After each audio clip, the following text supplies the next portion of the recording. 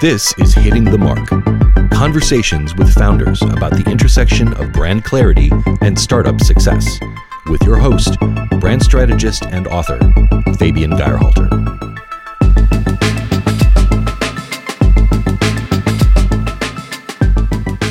But being for everyone is a very dangerous brand position. So that's why I just say I make sure the brand is ageless. If you read our copy, if you look at our packaging, it's universally liked. That's our test. Does my mom think it looks good? Does my kid think it looks good? Does our copy make everyone smile? We're really trying to be a crowd pleaser. And so timeless is what a brand is, like a Coca-Cola. When you're around forever, iconic, that's around forever. We strive to get to those places. Would love to go from ageless to timeless. This was Margaret and Ian Wishingrad, who come from the advertising industry and took a plunge into the food business. Three Wishes is their brand of better-for-you cereal, and it wants to be liked and purchased by literally everyone from young to old. How they set the brand up to be on its way of accomplishing just that, what works and what hasn't, and why the proof is in the cereal, is what we talk about in this insightful conversation with a keen focus on brand building as well as product marketing. Without further ado, over to my inspiring conversation with Margaret and Ian of Three Wishes. Welcome to the show, Margaret and Ian. Hi, how you doing? Having us. It's so good to have both of you on. Ian, I know you come from advertising and you hosted a podcast for Adweek that sounds like it is not too different from this one as far as talking to founders about their brands. But do you both come from the creative fields, and how did you end up running the Healthier For You cereal brand Three Wishes? Sure. So Margaret and I have been working together pretty much since we started dating or soon thereafter. I've been doing kind of marketing and advertising since I was a teenager. I kind of enjoy it. It's filmmaking for people with attention deficit disorder. And and Margaret's been kind of at working since she's been 13 years old. And so we just enjoy doing things together and bring different sets of skills to the table. Margaret has a really good design aesthetic. And really, if you think about advertising as three parts: strategy, kind of copy and ideas, and then design. Margaret plays more like the art director, designer role, aesthetics, and I'm a little bit more idea and copy driven. And I think that makes us work as a couple as well. We have very complementary skill sets. So where Ian thinks copy, I'm his art director, other half. That sounds like it makes a lot of sense. Now, how does cereal come into the play? So we love to eat, so that usually helps. But it really started from our now 5.5-year-old. But when he was 6 months old and started to eat little finger foods, one of those recommendations was cereal. And I think naturally, as we've built brands for other people and we've been working in the brand space for so long, we always had a little bit of a desire to have our own brand. But it wasn't until we had the idea that really started this whole, world of wishes. And once Ellis started to eat cereal and I realized there wasn't anything out there, that's the moment when I turned to Ian. That was my aha light bulb was, holy cow, this entire category is really just sugar and grains. And there's nothing for myself to consume as a healthy adult. And there wasn't anything to feed my kiddo. And that was kind of the very beginning. And what a fun category to quote unquote disrupt, because it seems like it's been owned by the same 3-4 conglomerates, and they've all been doing the exact same product with the exact same marketing for a long time. Yeah, I totally agree. That's when she said it, that's what lit up. I have a weird brain where I'm not really the guy that thinks about, let's do a cereal or whatnot. When we were kind of conceiving this was a few years after all these categories that I never thought would be disrupted were disrupted. Casper comes out and does a better mattress, and Warby does a better glasses, and Dollar Shave Club and Harry's does a better razor, and you just keep going, wow. But I don't think like that. So when she said cereal, I'm like, oh, that's a big one. It was, it fit the same formula as all these other categories where it's old incumbents that have maybe gotten a little lazy and there's room to disrupt. So it was very exciting.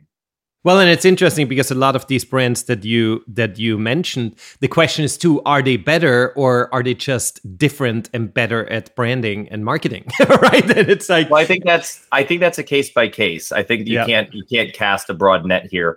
For us, we definitely we are incredibly different. I mean, we're technically not even a cereal. If you look up the definition of a cereal, it's a grain, and we are grain free. So we have totally changed the game in that respect, and also knew that ultimately, if you're going to win in this category, your packaging could be cute, your growth strategy could be great. You could try to find an arbitrage online. None of these things we did, by the way. But my point was, ultimately, when you eat a food, it has to be incredible. And so we really made sure that our food is incredible more than anything else.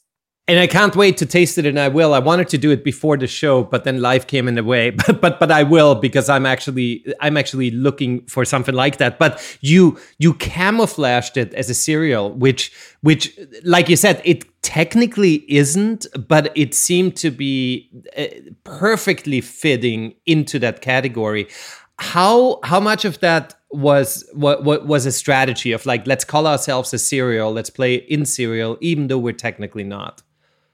Yeah, so I mean, it quacks like a duck and it looks like a duck. So for us, it was a duck.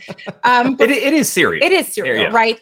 So the biggest thing for us was we wanted to change the makeup of what the actual product was made. So we removed the grains and we brought in these plant-based proteins. So you actually had some nutrition in your morning, which is probably something someone should do. Mm-hmm. But for us, it was let's recreate all of the things that were super familiar, but change the core.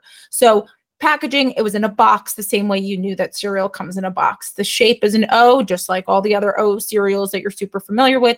And especially when you're looking at the demographic that we went out to kind of get this product to talk to, was how do we get kids, families, adults? So it had it to feel really familiar from what it looked like visually. And then on the taste side, we really worked hard on making sure it tasted like the cereals you know and love. So we have a cinnamon that tastes like your Cinnamon Toast Crunch, for example, or a honey to give you that Honey Nut Cheerio type flavor. So we wanted to kind of play on all of the classics and change that one really important thing, which was nutrition and macros. But everything else we wanted to feel super familiar, because I think cereal is one of those very nostalgic, warm, enjoyable types of foods. I love that. And I would have asked you that next, right? Because the cereal container designs and the marketing is also happy and colorful like all the other cereal brands. And that you did very, very purposefully. That is part of the strategy. And obviously playing the health card in the space could have backfired. And like this, it still feels like this is a warm brand. It's a brand that's fun. It's something that you want to have in the morning. And it's not like, hey, we're going to get you on the health trip. It doesn't have that vibe at all, your brand, even though it is much better for you and completely different as far as anything else in the cereal world is. Yes. And since this is a branding show, I'll get into some of the real nitty gritty of the strategy. Thank you. We never wanted to, nor thought it was a smart move to try to take on the legacy dessert cereals that are just basically, sugar and corn or sugar and rice or sugar and oat. We would never be able to compete with them on straight taste because you just can't, and the nutrition and the price. What we did do, though, is there's always a section of the store that's the healthier cereals, or what people believe to be the healthier cereals. And they look more natural and they have that cardboard color, and there's something Farms and something this and something Mills. And so what we wanted to do there was walk a very fine line, which reflected in our color palette, which reflected in a lot of things. Was we wanted to look like the fun, tasty, healthy cereal in that category, but we didn't want to go too extreme where we look junky, because when you do walk the aisles and you haven't heard of a brand before, moms in general, I'll call it mom, but it's anyone who shops that aisle, you make a lot of judgment just based on what your eye tells you. And so it was a very tough balance to look fun, different, and healthy. It was very important to look healthy, but we didn't want to look like all the other cereals. So it was a very nuanced exercise to get to where we are with the packaging. And I think that's fascinating. And how much can you actually tell a store or a chain to carry your product in a certain aisle at a certain placement, because for you strategically that's where you want to be? So we really, and that's, I guess, goes to launch strategy and how we wanted to create that consumer path to purchase. in store. It was definitely let's launch and build a brand where we know it's set up for some real success and where we know the consumer is looking for a product just like this. So we initially launched in more of the natural stores. So the Whole Foods, the Sprouts of the world, to make sure. And so that's the only aisle, right? It's a healthy store. So your cereal aisle is your entire aisle. And then as you look into some of the more conventional sets, we know that we would fall by just what the macros and ingredients are. We would fall into that slightly more healthy set. So we knew that that's where we would play to begin with. But, the one thing that, go back on Ian's piece of when we carefully crafted it, we wanted to make sure we didn't create a character. We wanted to make sure we didn't tell you how to consume it. So we didn't do milk, or we didn't do a bowl or a spoon. So there were a lot of little intentional details in how we wanted the customer to perceive the product and how we wanted them to discover the product as well. There's a really important trick is that you want to look novel yet familiar. And that is a very tough line to toe. But if you look at the successful brands, at least in our industry, liquor, other categories, you're willing to try crazy things for a night, but we want to be something that people consume on a daily basis. So you can't be that radical. And none of these are firm rules. I'm sure there are people that will be very radical.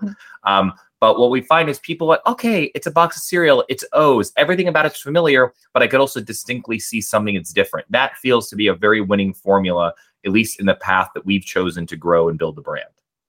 That's super smart. Yeah, it's like fitting in yet standing out, right? Yep. And it's such a fine line that you're writing really, really well. Yeah, it's fascinating how that was crafted. And the two of you plus your son Ellis are known amongst friends, or at least so I read on the website, as the Three Wishes. I guess now it's Four Wishes, right? Because it's the four of you now. It is four of us now. Rebrand.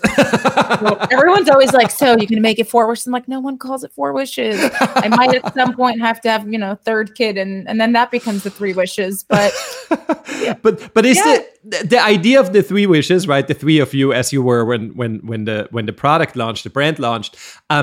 Is that the beginning and the end of the cereal brand name? Because knowing how strategic you are, I have a feeling there's more to it, that the Three Wishes actually most probably go to like product attributes that you were seeking in tell us a little more about the name, because it's interesting.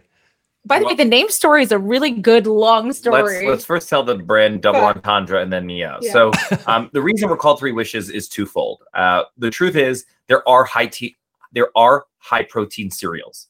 There are low sugar cereals. There's like one grain-free cereal. Things alone were not what interested us. What we found was if you can make a high protein and low sugar, the way to make a high protein, low sugar cereal, by way of making high protein and low sugar, you need to be grain free. Grains are not rich in protein. Or you're fortifying it or utilizing something that you may not want to actually be putting into your body. So the really was the happy marriage of those three things. And those were the three things that we really felt the category needed some change in. And so it's more protein, less sugar, gluten, and grain free. Those are the three wishes for the product. And then Three Wishes obviously worked with our last name, Margaret, Ian, and Ellis Wishingrad. And I must give all credit, honestly, as someone who does branding and usually is probably the one solving it for the clients on both sides. The packaging design was Margaret. She found that inspiration. I remember exactly where we were when she was mood boarding. And I remember exactly where we were right outside our wedding venue. We got married outside of the Central Park Boathouse. We got stumped because we had a name we were going to launch with that had a trademark issue. So we were really getting far along with everything, launch strategy, about to fundraise, branding, and then we had to go back to zero. We were very stumped. And then when she said Three Wishes, I was like, oh, there's no way we can get that. This was actually really fun. So we as marketers, I always talk about it. I'm like, we were shoemakers without shoes is how it felt once that name trademark situation happened. And so we take Ellis and we went for a walk in our old neighborhood, which was near the park. And we walked to the Central Park Boathouse. We sat outside. Ellis was snacking on something. We're both looking at each other and we're like, ugh, what are we going to name this thing? Why is this so difficult? And it was driving us nuts. And I was scrolling through my own Instagram for inspiration. I don't know why, but I was. And when I was pregnant with Ellis, I didn't share with anybody. I was super superstitious about it. And when I had Ellis, I took a picture of his hand next to my necklace that said wish. And the hashtag I used was Three Wishes, because now it's the three of us. And I turned to Ian, and I remember that I could I have this still photo in my head of this moment. And I turned to Ian and I'm like, okay, crazy. But what if it was 3 wishes? Because we have 3 wishes. It's the 3 wishes. He was like, Margaret, there's no way on earth that's available. He quickly goes on his phone to uspto.gov to see if the trademark was open. He looks it up. He's like, oh my God, it's open. Like we ran home from the park to go and apply for the trademark because we're like, this is too perfect. It's too perfect. And that was like meant to be. But then the next thing is you're like, well, what happens when you go to 3wishes.com? And I'm sure you realized what happens. It's like this lingerie website that's NSFW. And like, do you care, or does it really not matter this day and age? It doesn't matter because people people Google 3 Wishes cereal, and I actually wound up working my way to the owners of the website because they're 3 Wishes with the number 3. And I said, would you let me buy 3 Wishes? And they said no. So once they literally said no to me, it was fine. But no, it's been absolutely no issue for us. And I'm sure you've seen how Google works these days. But if you're willing to buy your keywords, when you go to search something, they'll make sure that sponsored link that takes you to the right website goes there. And we don't plan on making any grain-free edible underwear at the moment. So I think we're in, hey, never say never. 4 Wishes, there's a whole brand that it could be. I know the only reason why I looked at it because we do naming, for a living. And so obviously when there was 3 Wishes cereal, I'm like, I wonder what 3 Wishes is, right? And so I totally agree. It is absolutely not that important anymore. And I saw it. No one else would ever see it besides everyone on the show now. Sorry. Don't go there. Just don't go there. It's fine. 3wishescereal.com. Let's talk social a little bit. Having a few brands come together to host a giveaway to gain followers. I know you've done it recently. Is it great ROI, or is it a waste of resources, or how do you see those campaigns? The exposure is relatively small, right? You're giving away a small amount of your product in exchange for borrowing someone else's audience, essentially, right? So I think it's always about which brands you're doing this giveaway together with. So if it's like-minded brands with a similar mission or product offering, it makes sense because you're more likely to have a great consumer that is following the other brands that now have given your brand some eyeballs. So I usually think those are great. And then just overall, our thoughts on social, I think, it's obviously very platform specific, but Instagram is a great example as we're talking about giveaways. That's a platform where I think people have lost some trust when it's, a paid or a sponsored type influencer or just advertisement. So we've really looked at Instagram as a more organic thing, and so we'll do some send outs to some different influencers, but for us, nothing is a better endorsement than someone going, I'm not paid to tell you this, but this is really good. That for us converts better than someone going, hey, this company paid me some money and here I am talking about it. So that's been our approach, is really just growing this brand organically. And that's we've kind of done that across different platforms, and overall as a brand, that's been a strategy that's really worked well for us. Well, thankfully, because that's what everyone strives for. And it's not easy. You make it sound easy, but it's not easy. A lot of work goes into that. And I'm going to play your cards, Ian, from your I'm With the Brand show. And I'm going to ask you, so after having launched this brand and having worked with your customers and doing marketing, what marketing and brand building really worked for 3 Wishes, and how does the brand, or why does the brand resonate? What have you learned in the last years? Well, a lot of the same way people don't give me one answer, I'm not going to give you one answer. And I'm sure there are lots of answers. Yeah, it's a big question. If you think about the marketing funnel, there's upper funnel and there's lower funnel and there's mid funnel, and that kind of goes true to everything. And then people say omni-channel, and that matters. So I think, to Margaret's point, is we try to move as fast as organically possible. Organically meaning how much we can afford to spend on marketing and how much we want the brand to be discovered at certain points. The same way, so a huge part of our marketing is literally our channel strategy. Why are we in this grocery store? Do you want to discover this brand at this store, or do you want it to start here and spread from there? There are some super influential grocery stores, specific stores that are places to grow brands. So I'd say our lower funnel is doing discounts at shelf and getting end caps at the aisle. That is like 101 brand building for us. then, as Margaret alluded to, on social, we send out a lot of just free boxes. We hope people post. If they post, great. If they don't, they don't. But that's a nice endorsement for us. And then also we try to fill super top of the funnel with a mix of PR and a mix of buzzy marketing tactics that make us relevant in the moment. And then our own channels as well, just making sure we are on our own social channels, on our LinkedIn pages. And you could just kind of, that's it. But as I say, it's kind of organic. We're not a super backed thing, spending tons and millions online trying to kind of get sales going. We let them grow over time. And I think to Ian's point, when we discuss channel strategy, and another thing I look at is maybe the way I discovered perfume when I was younger. When it's exclusive to one store and you discover it there and then you see it at other retailers, it kind of changes your perception of that brand. And I think similarly with our brand, making sure it's in the right places and, this. And I think we think about a specific, let's say this, one consumer, what stores are they in? How do we kind of bombard them in a way with Three Wishes so it feels super real and tangible? And so they're seeing it in all of these different stores that they shop at. And for them, it feels like the biggest brand, when in reality, it probably, in the scheme of the world is not. So we wanted to make a really big impact on a core group. And then we know from there it spreads.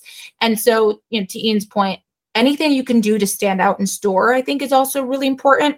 And that's really worked well for us. Yeah, that's well said. The perfume's a good analogy. And also, people always say influencers. Influencers are not just people. Retailers are influencers.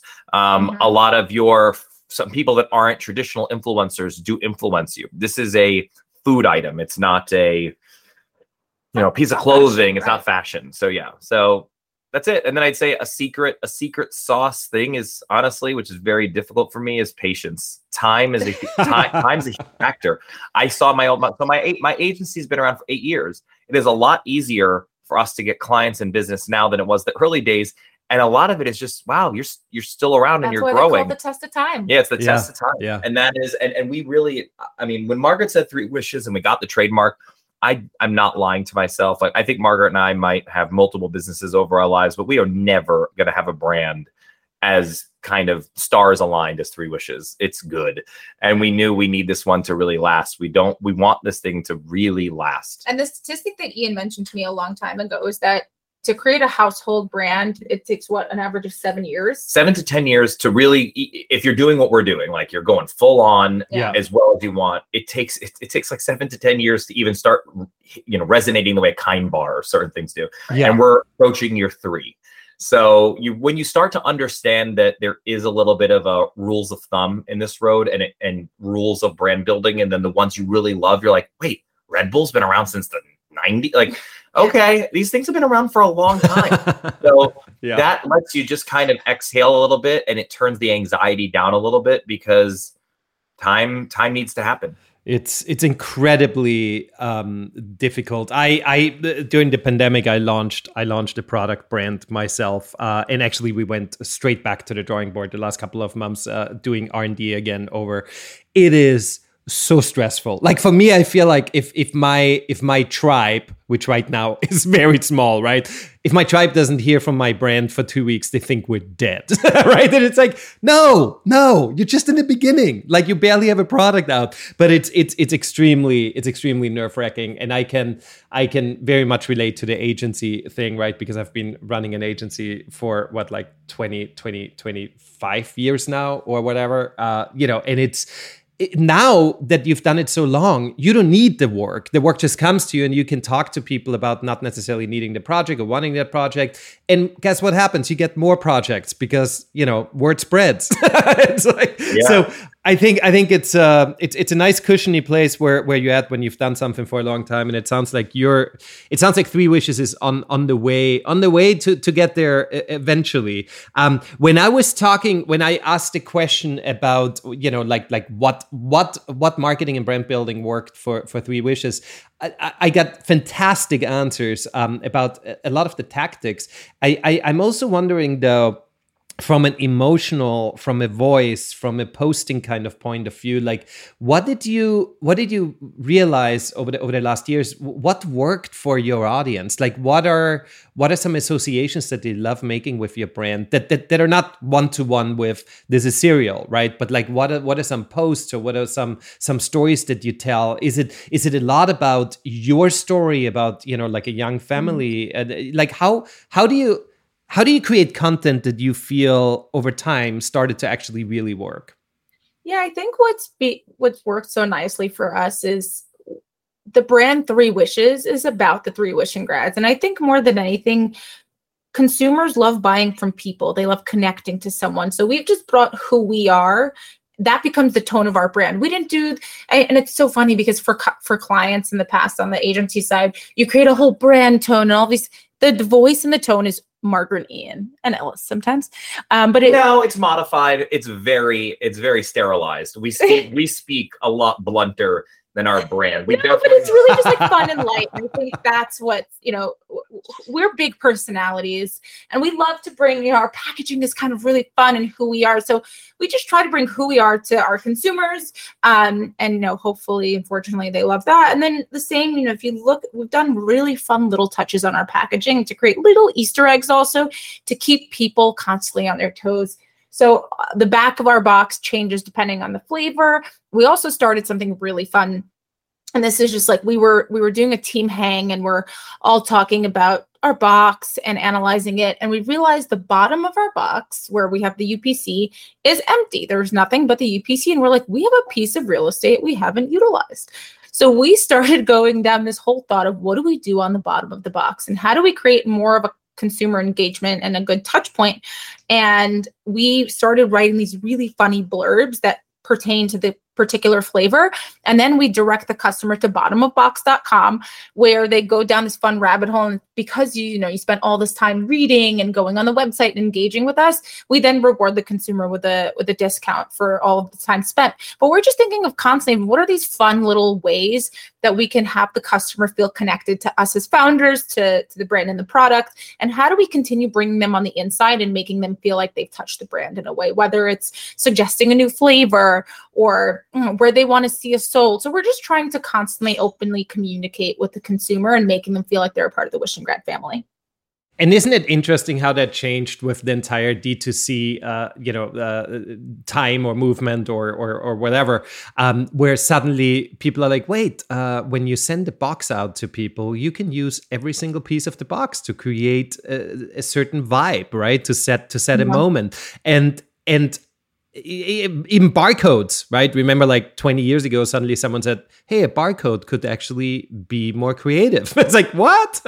So I think I love that when it's like, we have real estate, let's use it, and let's create something that gets people deeper into our funnel. As you worked on the brand, and as you saw the brand grow, and now you've got a couple of SKUs, you do like limited runs over the holidays. Looking back, what was that one big breakthrough moment where you felt like, you know what, we are not really a startup anymore? Like, we're kind of like a brand now. People use Three Wishes like they use other brand names. Like, what was that moment? Like, when did you feel, was there a specific moment that you can link it to where you feel like, whoa, we're turning into a brand? I still have that moment every day. Yeah, I would say so. There's a few things that come to mind, but seeing it on shelf in a real display at real grocery stores near us was special. Or even traveling, we'll go to a different city. So yeah, when you see it in your local grocery store, it's like, oh, of course it's here because we're local. And then you go to a completely random city you've never been in, and you walk into a store that you didn't even know carried it, and you see it on shelf. Yeah. You're like, okay, wow, this is trippy. I've been stopped a few times. I like to wear the merchandise, so I wear my Three Wishes hat a lot. And I got stopped twice, once in Los Angeles, once in an airport, and that was cool. But I'd say, they stop you and they say, "Are you Ian from Three Wishes?" No, they don't know the. Can I have an autograph? Which is kind of cool. It's the exact right amount of recognition. I want the brand to be much bigger than we are, and I love that later we get to say our last name is Wishing Grad, and they go, "Oh, that's cool." Yeah. But I think totally. the thing that made me feel secure was the real test for us was when my background's advertising. And when you're doing advertising, you're usually getting engaged by a chief marketing officer, which usually means the company has real budgets, and I'm helping write TV commercials or stuff. That brand is way more mature, way farther in its life cycle.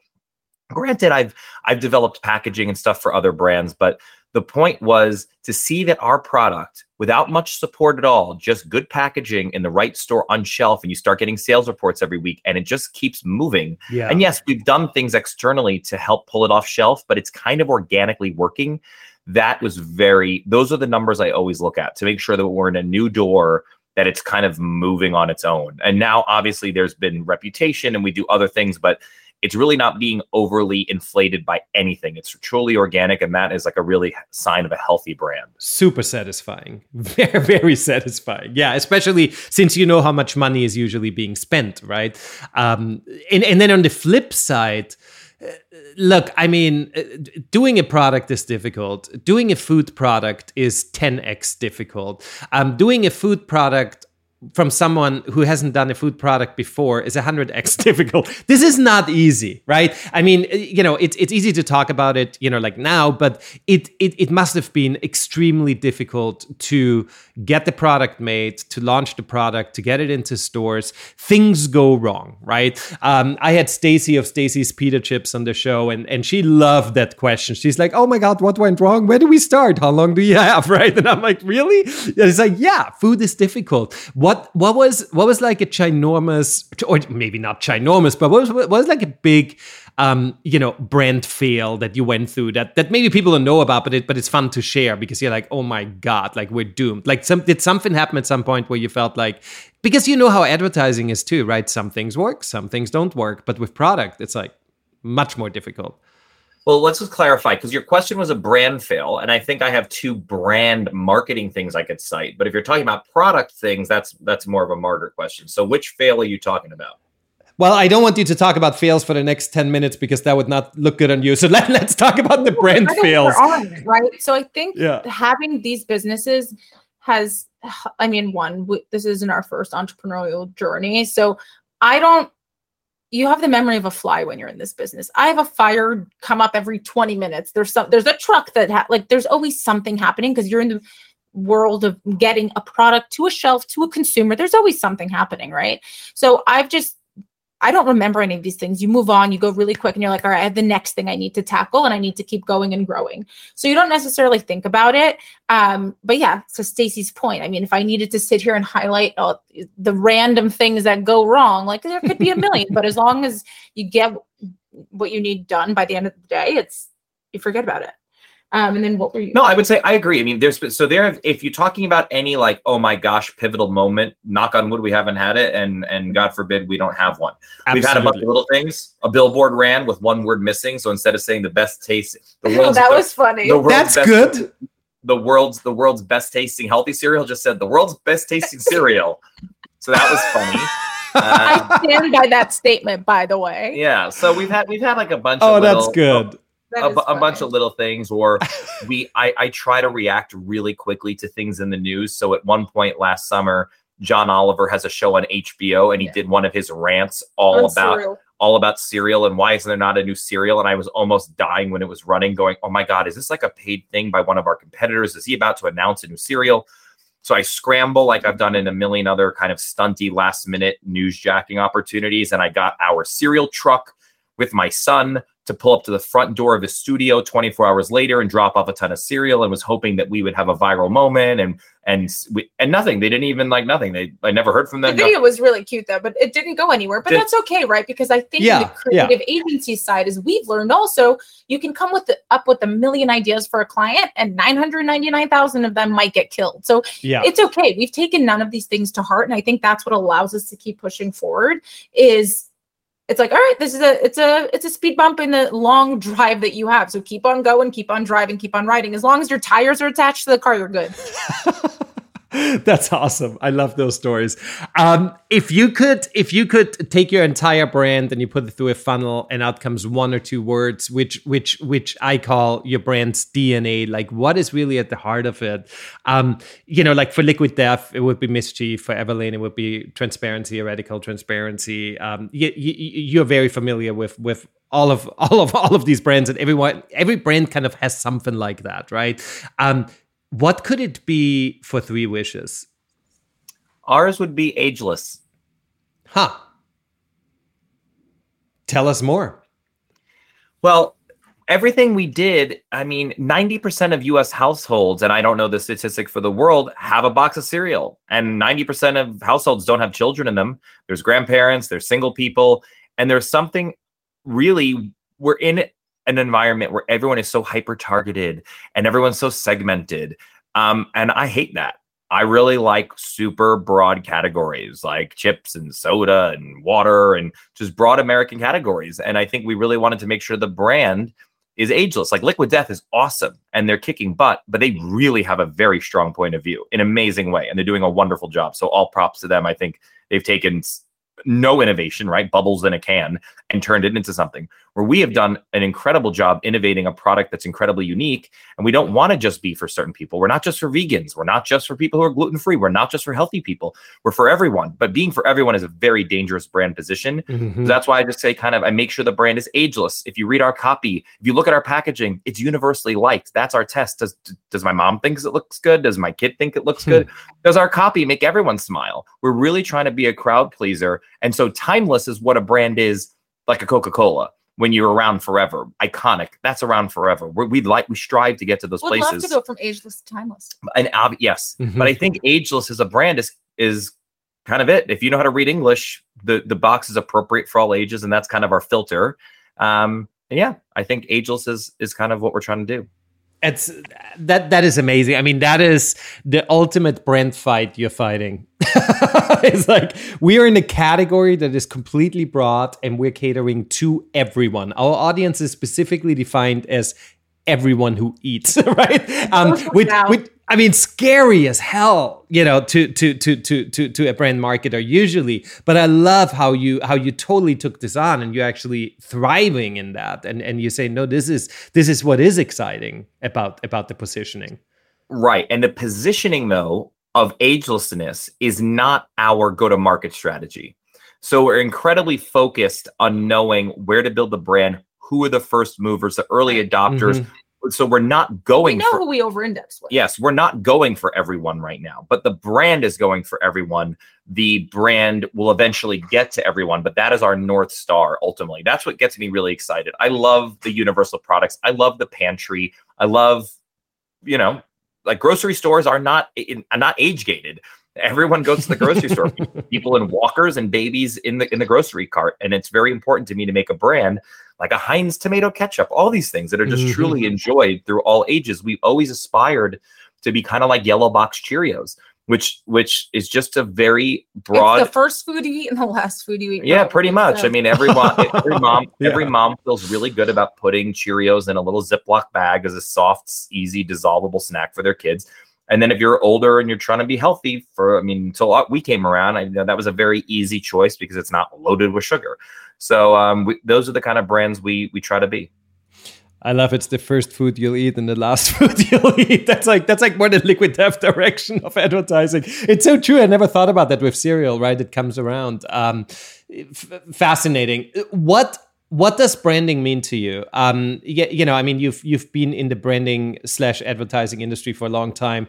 You say you're a serial entrepreneur, right? Not a cereal, even though with my Austrian accent that could that could turn into a pun. What have you learned, and what do you think branding really is to you?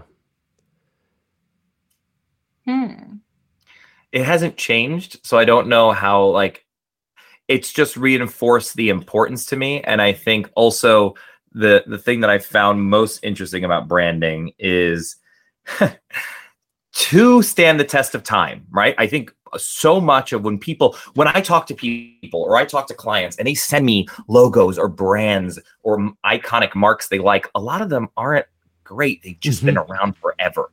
And if you've been around forever, your brain can't delineate between it's actually a good mark or it's so familiar, it, and it's safe and you've been exposed to it for so many times. It feels good.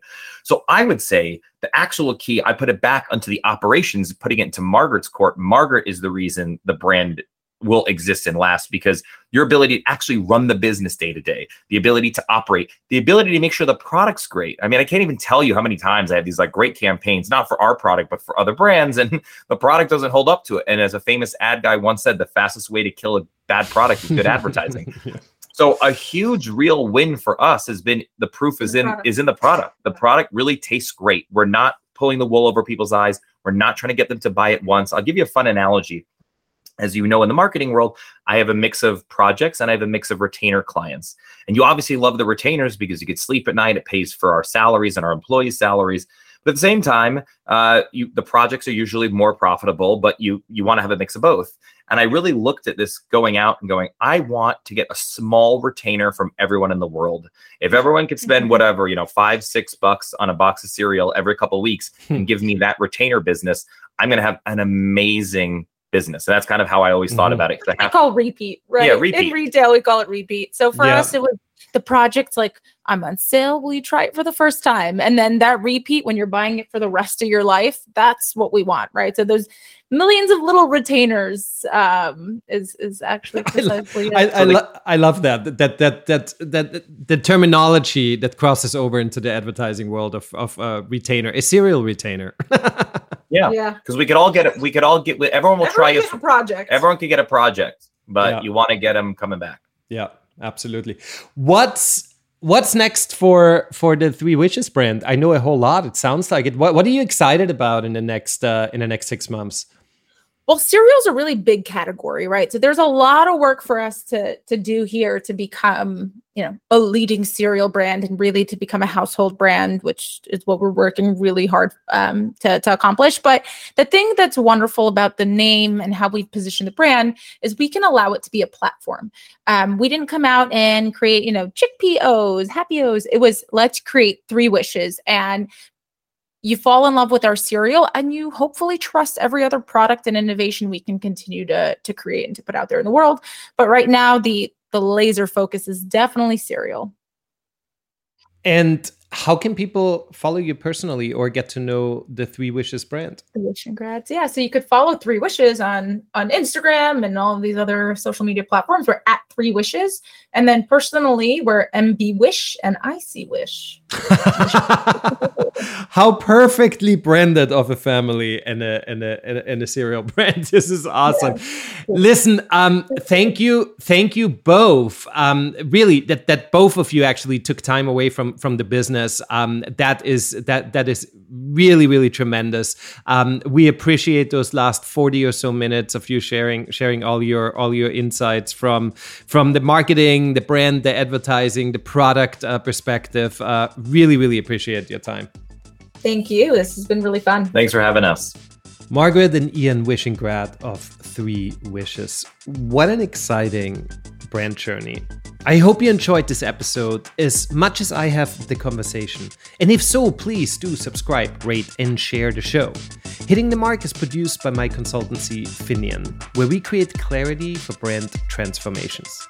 This episode was edited by Everett Barton, and the Hitting the Mark theme music was written and produced by Happiness One. I will see you next time when we once again will be hitting the mark.